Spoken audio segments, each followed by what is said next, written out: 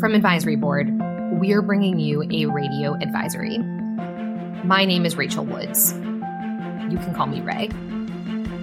Today, I wanted to bring you a conversation with an agency that typically keeps things a little bit close to the chest. I sat down with Liz Fowler, the director of the Center for Medicare and Medicaid Innovation, or CMMI. We talked about a lot of the success of the last decade of innovation, and frankly, where the agency has fallen short to date. But most importantly, I want you to listen for what Liz and her colleagues are thinking about for the next decade of innovation. Welcome, Liz, to Radio Advisory. Thanks, Ray, and I'm so happy to be here. Do you ever go by Elizabeth, or do you just go by Liz? I go by Liz. Does anybody call you Elizabeth? My mother, but only when I'm in trouble. Okay, I'm clearly asking because, my name is Rachel, and everyone professionally now calls me Ray, but I have this existential crisis because I truly go by both names, and I just couldn't pick a lane, which is why I always introduce myself as both, so I wasn't sure if you fell into the same boat. Well, it turns out there's another Elizabeth Fowler at HHS who is leading the Indian Health Service. And so it's critical that I go by Liz, and I believe she's going by Elizabeth. Lots of confusion on emails, as you can imagine.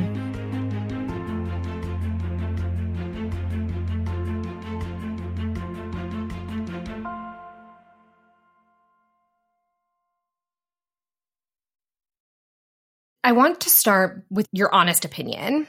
There's been a lot of change in healthcare over the last decade, but tell me honestly, has healthcare changed and transformed as much as you thought it would, or maybe as much as you hoped it would? Looking back, remember that the CMS Innovation Center was part of the Affordable Care Act. Mm-hmm. And the Affordable Care Act, I think the coverage pieces, we got a lot of expanded coverage, which was really important. On the delivery system reform side, I think maybe not as much has changed as we had intended. I think we thought we'd be a lot further along. From the perspective of the Innovation Center, really after launching more than 50 alternative payment models, really only a handful of those models generated the savings that was required to be expanded under the statutory framework. That's right. It's a marathon, not a sprint, I guess. And I think this is one of the reasons why we're actually sitting down having this conversation, right? Because you and your colleagues are kind of coming at innovation through CMS with fresh eyes. And you co-authored a piece that took an honest look at some of the successes, but also a lot of the challenges that have remained over the last decade. And one of the first things that you point out is that models to date maybe weren't actually centered in equity. So to start, what are some of your plans to make sure that you're encouraging a more diverse set of providers actually participates in these alternative payment models? It's a really critical question because it's such a priority for this administration. And so it's really important that we get this right. So we're looking at embedding equity into all aspects of our models in terms of model developments. Who's coming to the table? Who's participating? Making sure that we have safety net, rural providers, that we're not disadvantaging some of those that haven't come in the past. We're looking at what beneficiaries they serve, even if they're sort of broader model participants. Are they enrolling beneficiaries in all parts of the country, or is their selection area broad enough to encompass underserved populations? And then we're making sure that we have the data and asking the right questions, for example, on social determinants of health, that we be able to evaluate whether we're actually making a difference in health equity. So those are some of the ways that we're thinking about it. And really, I think by making it a focus, hoping we can make a dent in the health disparities that we've seen under COVID. Yeah. And this is really important because when we talk about health equity, which frankly we talk about a lot on this podcast, we talk about unintended consequences. We talk about the fact that a lot of folks have really positive efforts, but unintentionally maybe influence, like in this case, the kind of provider that can actually experiment with new payment models. That said, I actually do think that there are some specific steps that the last two administrations have taken to create some intentional differences. If I think about the Obama era, It was all about participation. Let's get as many providers to experiment with new models as possible. And you know what? It's okay if they're not getting into downside risk or maybe not saving the federal government all that much money. I think the Trump administration took a different tactic and they really focused on performance. They wanted to target the providers, which were mostly physician groups, that were actually taking on meaningful risk. So when it comes to this balance of participation on one end and performance on the other, where do you see the Biden era? In my view, and this is my opinion, the approach taken by the two previous administrations isn't really that different. Yes, there's some differences. The Obama administration focused on getting models out the door, proverbial, spaghetti against the wall. And the Trump administration was focused on providers taking on risk. But I chalk that up to the fact that when the organization was in its infancy, you wanted that spaghetti on the wall. Sure. And then once we started getting results from the model test, it makes sense to focus on savings and results and risk. Now, if I was to describe the priorities of the Biden administration, it would be a focus on transformation. So taking what we know, all of the lessons learned, and figure out how to lay out a more clear path towards healthcare transformation. Focus on the patient experience in the healthcare system, a focus on equity, and then also really thinking more about working with commercial payers, purchasers, and states in this sort of multi-payer alignment. Can we really expand the impact? Yeah, I like that word impact, actually, because you're right. We can't do spaghetti at the wall forever. And if we know that a decade later, we need to make sure we're making a meaningful impact, and not just for those that can kind of participate, back to our comments about equity, it sounds to me like, I'm going to use the term turning up the heat, is something that CMMI wants to do to make sure that we're getting the performance that's necessary. Yeah, I think that's one way to put it. Yeah. So we know we want to focus on what works. And one of the things that you acknowledged is that maybe we just tested way too many models, right? I think you said 50 models were tested. I want to say almost 30 are actually being used right now.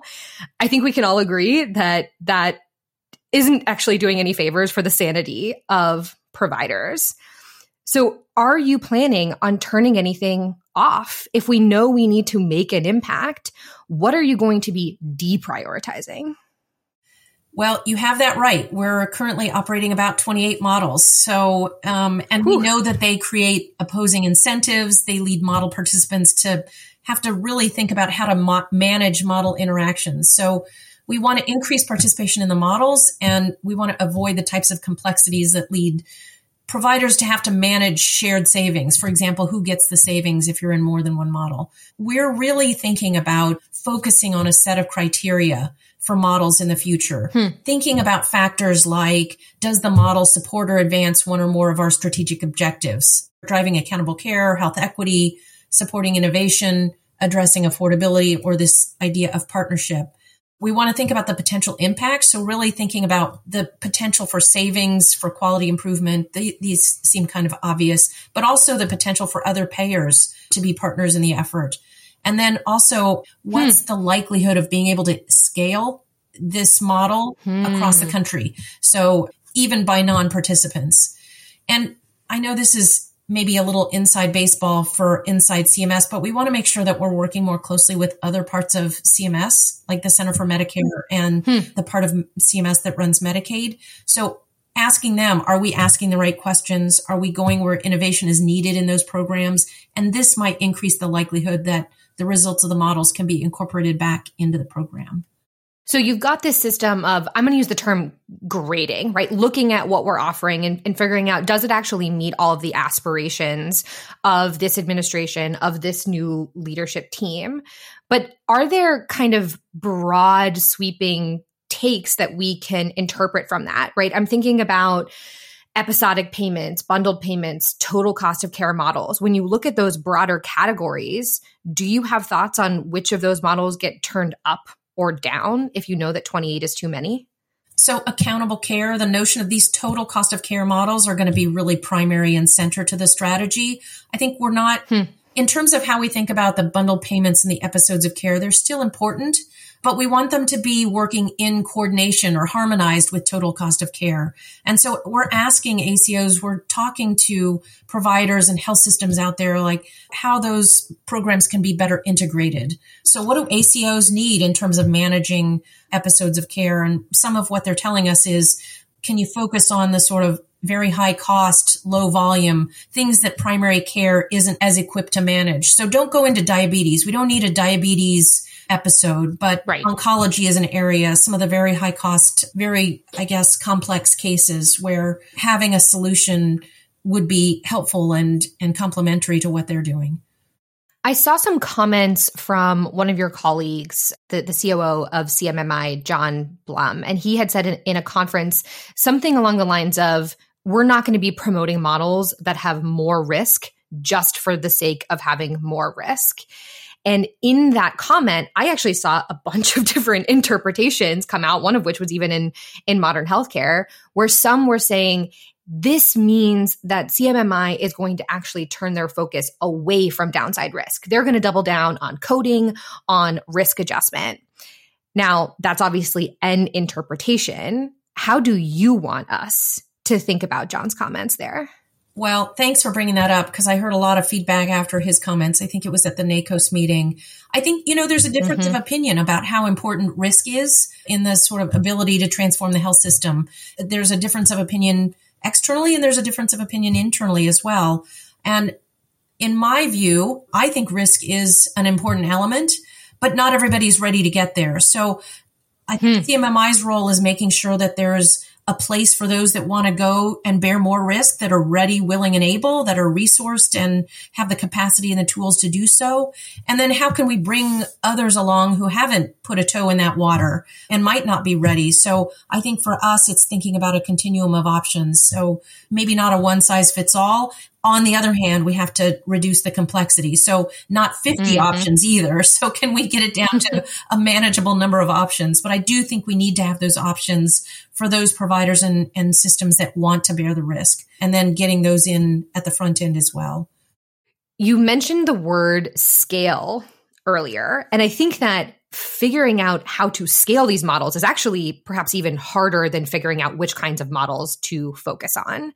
And when it comes to scale, the obvious question is, what's going to be mandatory? What are providers going to have to do? Where do you see mandatory models playing into your plan for achieving scale? Yeah, we've been giving this a lot of thought too. And just like the question of risk, I think there's also, disagreement about whether we need mandatory models in order to drive success. And I think, again, in my view, mandatory models do have a place in our portfolio and we should consider them, but they need to be, as I mentioned, interacting with total cost of care approaches. So, we've got two mandatory models that are moving through the regulatory process, the knee replacement and radiation oncology. Others, I think, we're debating and discussing and models internally. Some are telling us that if we don't have mandatory models, we're leaving out a whole swath of the health system that will just sit on the sidelines and decide they don't need to make any progress. And I think we don't want that.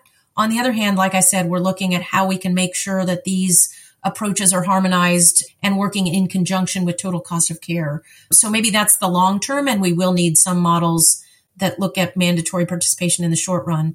This gets to the question of participation too, and making sure that we're incorporating safety net providers, rural providers, others that maybe haven't had the tools and resources and the capacity, and making sure that we're not forcing them into models where they're set up to fail, but we're also bringing them into the fold. So with voluntary models, the ones that participate are the ones that are going to be successful. We want to make sure that we're capturing a broader swath, but we also want to make sure we can set them up for success. So because there's internal debate and because you have these other goals that you're trying to hit in the back end, is there a sense of the kinds of mandatory models or maybe the kinds of providers that you would want to target for those mandatory models? Is there a thought or a consensus on that? I think those issues are all under debate, and it's kind of hard to target certain kinds of models because mandatory tends to look at geographic areas. So within a geographic area, they'll cover providers in that area. So, and by the way, we also hear from some providers that they, 5 years ago wouldn't have agreed and they would have opposed mandatory models. Now some of them are even welcoming it. We've even heard from providers who, now that we're moving from voluntary to mandatory, are finding themselves outside of the service area and not part of the geography that's being tested. And they're asking us, can they come in on a voluntary basis because they liked being part of the models. So I think that's a change. So if you asked if we're making progress, that seems to me to be some progress. Well, let me reveal to you what providers tell me, right? So I've been at advisory board for 7 years, speaking to mostly provider executives. And this has been a key topic over those last 7 years. And if I think back to 2014, there was this kind of certainty that people spoke of when they thought about business model transformation. Risk was coming, value-based care was happening. They were making changes to not just their business model, but to kind of the practicalities of operations. If I'm totally honest with you, Liz, 7 years later, I almost feel like the folks that I've talked to have slowed down in their thought process. They're still talking about value-based care, but they're talking about it as this far off ambition, this thing that's going to happen in the future. They're happy to bide their time or hang out at upside only risk. And that's where it comes to, how do we push these folks to not just get into alternative payment models, but to actually take on meaningful downside risk? Are there other ways, maybe beyond the mandatory, that you're thinking about to push providers to actually take financial accountability for these models? Yeah, Ray, what you're hearing is consistent with what we're hearing, and we think that's a problem. Between the pandemic, momentum towards value-based care has really slowed. Part of that is on us. We haven't been really clear about where we're heading, where the path we're taking, or what's the ultimate destination. And I think that clarity has been missing. And so in the time that I have in this job, really, I think my job is twofold: to provide that clarity and lay out that strategy and that future direction, and then also help us regain that sense of inevitability. And I think that's really important. Yeah. And that's why I think this notion of partnership and working with other payers and purchasers and states is really important. Even if you have a provider that is willing, ready, and able and participating in some of our models, they're still missing other payers who are part of that. So, they've got one foot in two boats. So even the ready, willing, and able partners could use that help from us to help push the other payers in the system to get on board and join this momentum and movement. How important is that, right? I'm thinking that, again, if I think about some of the more pessimistic conversations that I have with providers, they're saying, big change isn't going to happen until the private payers actually get on board. How are you seeing your efforts now as pushing private insurance to follow in the path of CMS? Or maybe how necessary is that for the kind of broader change that we're talking about? Yeah, I think Medicare has to be at the table. Like, Medicare is a catalyst for a lot of the changes. So, yes. But we can't do it alone, like you said. And so we really need those private payers. And it's really interesting when we ask stakeholders, why isn't more progress being made? The providers say, well, because the private payers aren't pushing us hard enough and they're not doing anything. But then you ask the payers and they say, well, half of our purchasers aren't pushing us hard enough, and providers don't want to go there and they're not willing to take risks. So everybody sort of points a finger at everyone else. And that's where right. Laying out a strategy and a vision and a path forward, I think, is really critical. And, it's exactly why I want to do more of these podcasts and why I've been doing a lot of public speaking, is just really trying to see if we can get that momentum restarted. And this, in my opinion, is the hardest part about your job, is that you recognize that on the one hand, there is a very clear need for more momentum. We need to push providers into the deep end of downside risk. Otherwise, the private payers are still going to say, see, they're not interested in doing this, and pointing that finger. But at the same time, you know that you need to give those same providers the tools to succeed, perhaps even new and more tools to succeed. Otherwise, we're going to get the same type of provider jumping in, and that's going to affect our equity goals. So the question I have is how do you balance those two things and build that necessary momentum while also giving people the tools to actually succeed? We faced a lot of the same challenges. I worked on the Affordable Care Act. I was the chief health counsel in the Senate Finance Committee during the drafting of the ACA. We faced a similar challenge, but as soon as you can create that sense of inevitability, then people want to come on board. They want to be part of the solution. And so I feel like we're at a moment in time where we need to do that. We need to restart that engine on value-based care, and I think we can. And part of my job is just to serve as cheerleader. Yeah. There's so many healthcare issues out there right now. Congress is debating a reconciliation bill, drug pricing, adding new benefits to Medicare, expanding coverage in states that haven't adopted Medicaid. There's so many issues on the table that somewhere value-based care gets lost, and it's my job, with colleagues and the rest of CMS leadership, but my job is sort of singularly focused on these issues. And so that's why I'm spending a lot of time talking to as many people as I can. And by the way, I wouldn't say that I have a solution for all of this. We're sort of building the plane as we're flying it, which is also what we did during ACA as well. You didn't know where that was going to end, but I think as long as you remain optimistic and positive and keep that cheerleader approach going, you're more likely to succeed.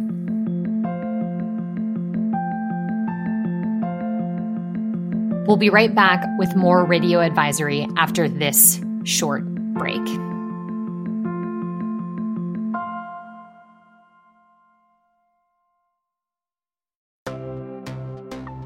At the end of every episode, Ray says we are here to help, and we are. My name is Dia Partlow, and I want to tell you about Ask Advisory. It's a new service that connects you to an advisory board expert like me who can answer your questions. To reach our team, just visit ask.advisory.com and submit a request. It can be about a challenge you're facing, our most recent research, upcoming events, or anything else. It's free and easy. When you've got a tough question, don't go it alone. Visit ask.advisory.com today.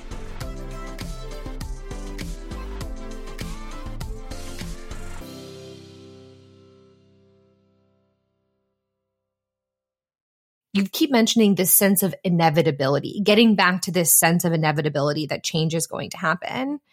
What is the plan to create and kind of resurface that sense among today's providers? Well, I don't know that I have a clear answer on how to do that. I think it's going to require partnerships and work with other payers and purchasers and with states. Yeah, I don't know. This is not a great answer, but so.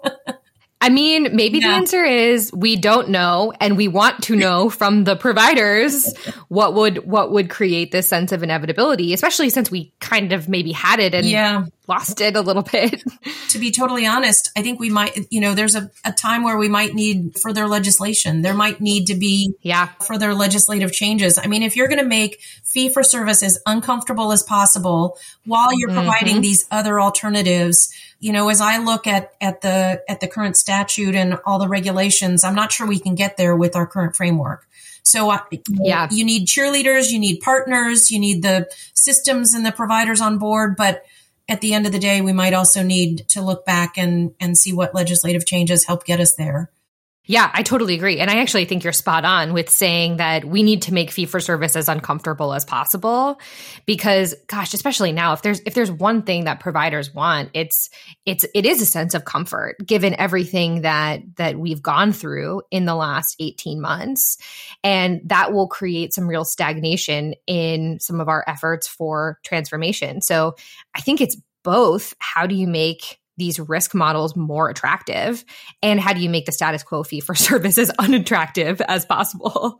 And you raise a good point. COVID shows you how dangerous pure fee for service is when volume drops so precipitously. And it was providers that were in this space in value-based care that had made those investments that did a better job, that were more resilient. And so I think some of us were hoping that was enough of a push to sort of restart the engine, but I think more is probably needed. Yeah. And, there's a lot of providers that are really struggling right now. I mean, COVID has been, bless and many thanks to all the providers at the front lines of providing care in the middle of a pandemic. And so this is in some ways a bad time to be asking them to make this leap, but in sometimes maybe a good time because you can see the value of that leap.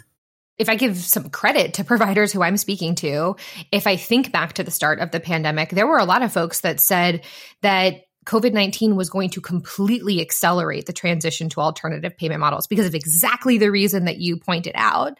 And I think that some of that momentum has naturally been lost, but that is a reason to double down now and say, hey, it wasn't that long ago that you saw how painful a complete reliance on volumes was. We want to make it easier for you to get into some of these risk-based models as well. Yep.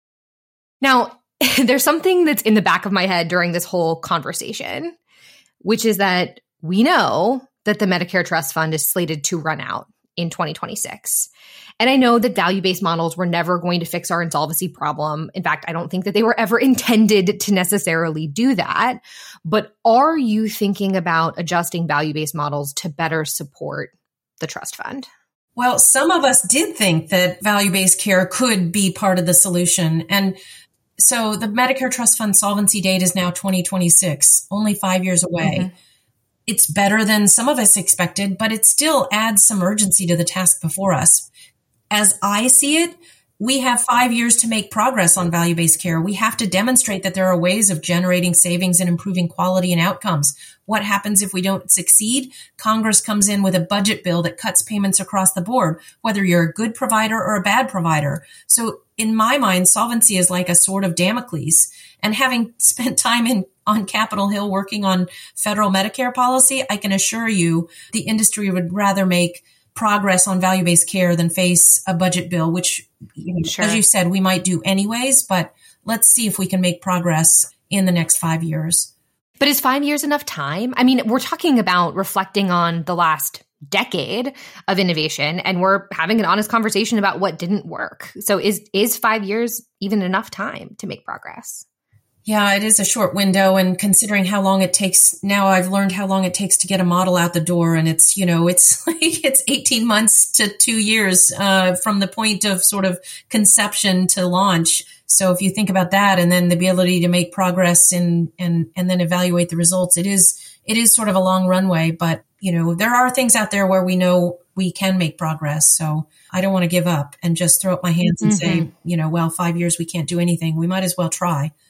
Which comes back to the kind of theme of this entire conversation, which is we need to figure out how to create this sense of inevitability and build this momentum among providers. And you've, blatantly said that your role is to communicate that and be the cheerleader for that. So I want to give you the chance to speak kind of directly to the providers and the provider leaders who are listening to this podcast. When it comes to the next 5 to 10 years of payment reform, when it comes to this push towards true business model transformation, what is the biggest thing that you want our listeners to hear from this conversation? And what do you want them to do differently as a result of listening to this? I want to hear from them. And so we'll do our part to try to provide that clarity. Like I said, this is a plane that we're building as we're taking off. So we've put out a blog. We're hoping to put out a white paper. We're going to put out more on sort of what we're thinking for models over the next, 2 to 3 years. I would love to hear from providers, from your audience, like what's worked, what hasn't, what does transformation mean to you? What has it been working with us? What would you change? What should we do differently? And, your reaction to the strategy. And I think having that dialogue and that open communication, if we got to a point where I could do site visits and the team could go out and learn and visit providers directly and hear from them directly, that would be even better. But in the meantime, we're an open door and want to hear from folks. Yeah, I will say, listeners, take Liz's word, honestly, respond to this episode. And Liz, maybe as you do more over your tenure, we'll have you back on to talk about what the next phase of payment innovation means. I would really appreciate that. And then maybe as that plane is flying, we can tell you a little bit more about about what we're doing and what we're seeing. I love it. I will take that as a promise. Please do. Well, Liz, thanks so much for coming on Radio Advisory. Thanks so much for having me.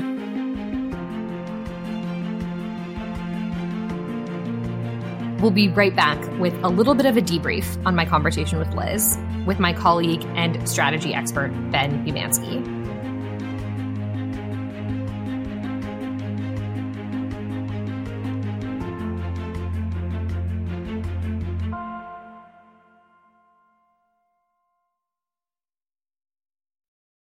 Ben, welcome back to Radio Advisory. Hey, it's been a while. It has been a while, but I'm glad we brought you in for this conversation, which was a big one for us, and I think for you, who's been following what CMS has been doing since pre-ACA. Oh yeah, this has been a topic of interest, of learning and confusion and emotions and all kinds of things for well over a decade at this point. So it's nice anytime we're talking about it, and especially to get the perspective from someone with as much influence and as much authority to push at least some things in certain directions as Liz.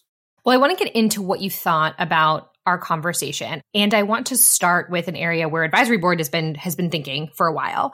I mentioned that we have been thinking about this dichotomy between participation and performance, right. What the Obama era did, what the Trump era did, and what the heck it's going to mean for the Biden administration. What did you think about Liz's answer about participation versus performance? Sure. Well, one thing that I think is really important that she said, and I want to make sure people catch this, that distinction, participation versus performance, is not a political shift. Mm-hmm. Right? I mean, the fact that, the Trump era, did things in a certain way, let's remember that was after years of data being piled up on these models. That's right. And so you were in a position at that stage, as we are again today, to be a little bit pickier and to say we're going to push here and not there, and to not be continuing to boil more spaghetti, to use her metaphor. Right? So I don't want anyone to think that there's a kind of ideological split between the performance and the participation. But as far as where we can expect this administration to come down on that debate, I think you did hear a little bit of a hedge. And I think that's fine, right? I mean, you heard a lot of talk about getting more kinds of providers in different geographies, different types of organizations to be participating in whatever model. But you heard about the solvency of the trust fund and the short time frame to make an impact. You heard the self-critique, which I think at this point must be an obvious one, that not all of these models have actually generated savings, and they need to start doing that, or else we shouldn't do it. Right. So it's not that you have to choose between participation and performance, but they are potentially different goals to prioritize, I guess. Yeah, and I said this to Liz, is that I appreciate the level of, or the attempt at transparency in saying, here's what we know didn't work over the last 10 years. But I'm not sure that Liz shared everything, or perhaps knows everything about what's to come for the future. In your mind, what's the most important thing that Liz did not say? What did she leave out of this conversation that kind of perked your ears? I don't think that things were intentionally withheld, if that's what you mean. No. But as far as perspectives that maybe still remain unclear, I thought there was a very telling set of conversations that you had about this sense of inevitability, right? This recognition that providers need to think they need to do this. Whatever version of this we mean. Providers have to feel, as they did a decade ago, that it's going to happen and better to get there quickly. Yeah. And what I didn't hear was a clear sense of how to recreate that idea. And I don't know if it can be done, right? To recreate a mood, almost in a nostalgic sense. I don't know if that can be done. I thought it was telling that she recognized the importance and telling that there wasn't clarity on how to recreate. And it sounds like maybe there's even some disagreement internally on what's the best path to reignite that sense of inevitability that, you and I haven't seen in several years. There was one bit that I think is especially telling, and that was, I believe her phrase was, we need to make fee-for-service as uncomfortable as possible. My gosh. I mean, that's, we think a lot about how these models are or are not, value-based models are attractive or not attractive. Are they easy to use? Do you want to sign up for them? Are they mandatory or not? All on the value-based side. Let's remember that it's a switch away from something else. Yeah. And the attractiveness of that world matters just as much for strategy. Now, Liz Fowler is not going to, have the same kind of authority that, Congress would, let's say, she's talking about setting a budget bill over the overall fee-for-service structure necessarily.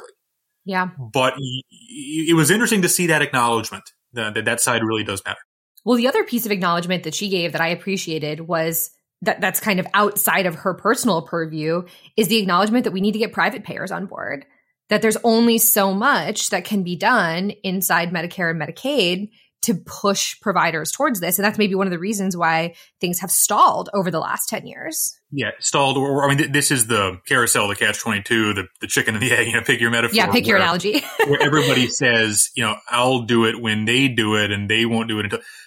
Private payers are, businesses. They're not governments. They have different aims. Providers are businesses, even if they're not for profit. They have different aims.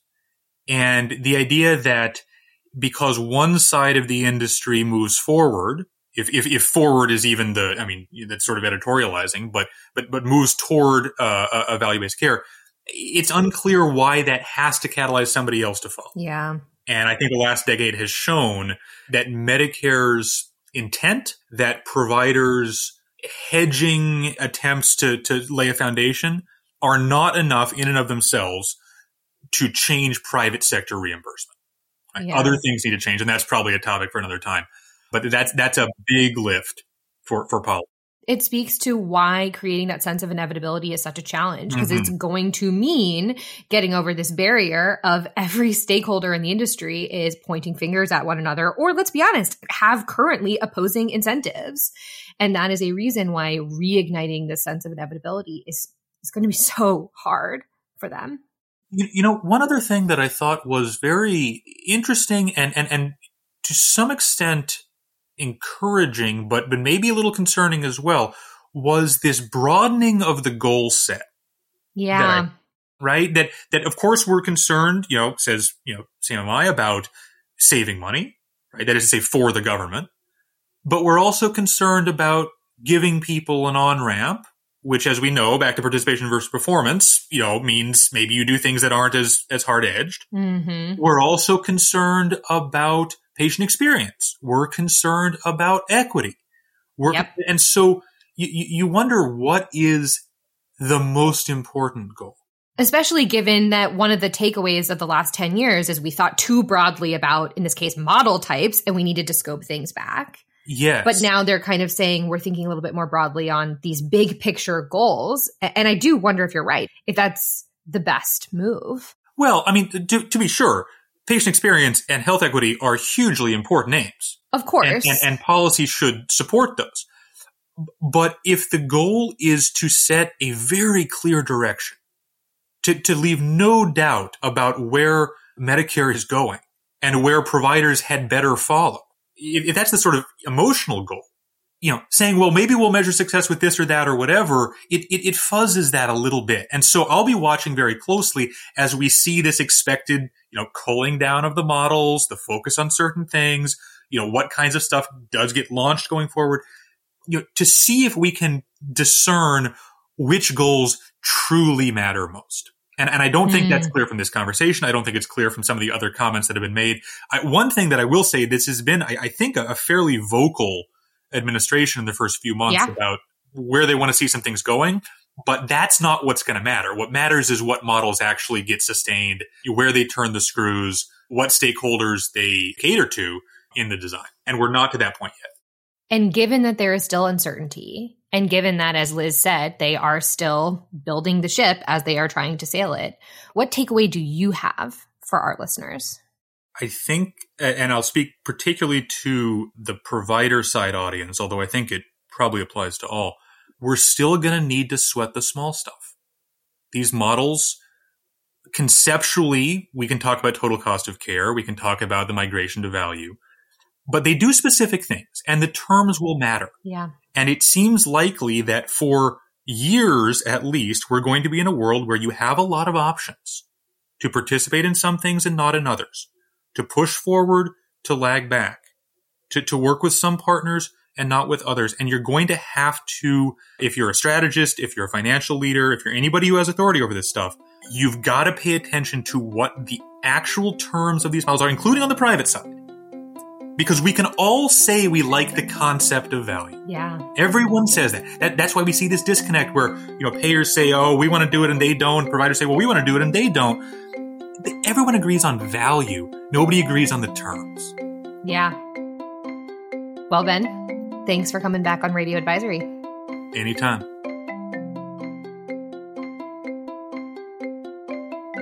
my biggest takeaway from what both Liz and Ben shared is that we have to get a lot more specific in what we're trying to achieve here. That is going to be essential for creating that inevitability towards alternative payment models. And it's going to be important if we're going to stop pointing fingers at different parts of the industry and make sure that we're actually making progress towards alternative payment models. This is not easy, but that's why we're here to help.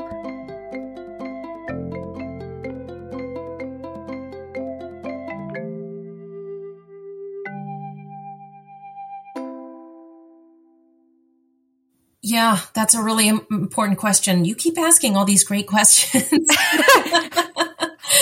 I'll take that as a compliment. I know.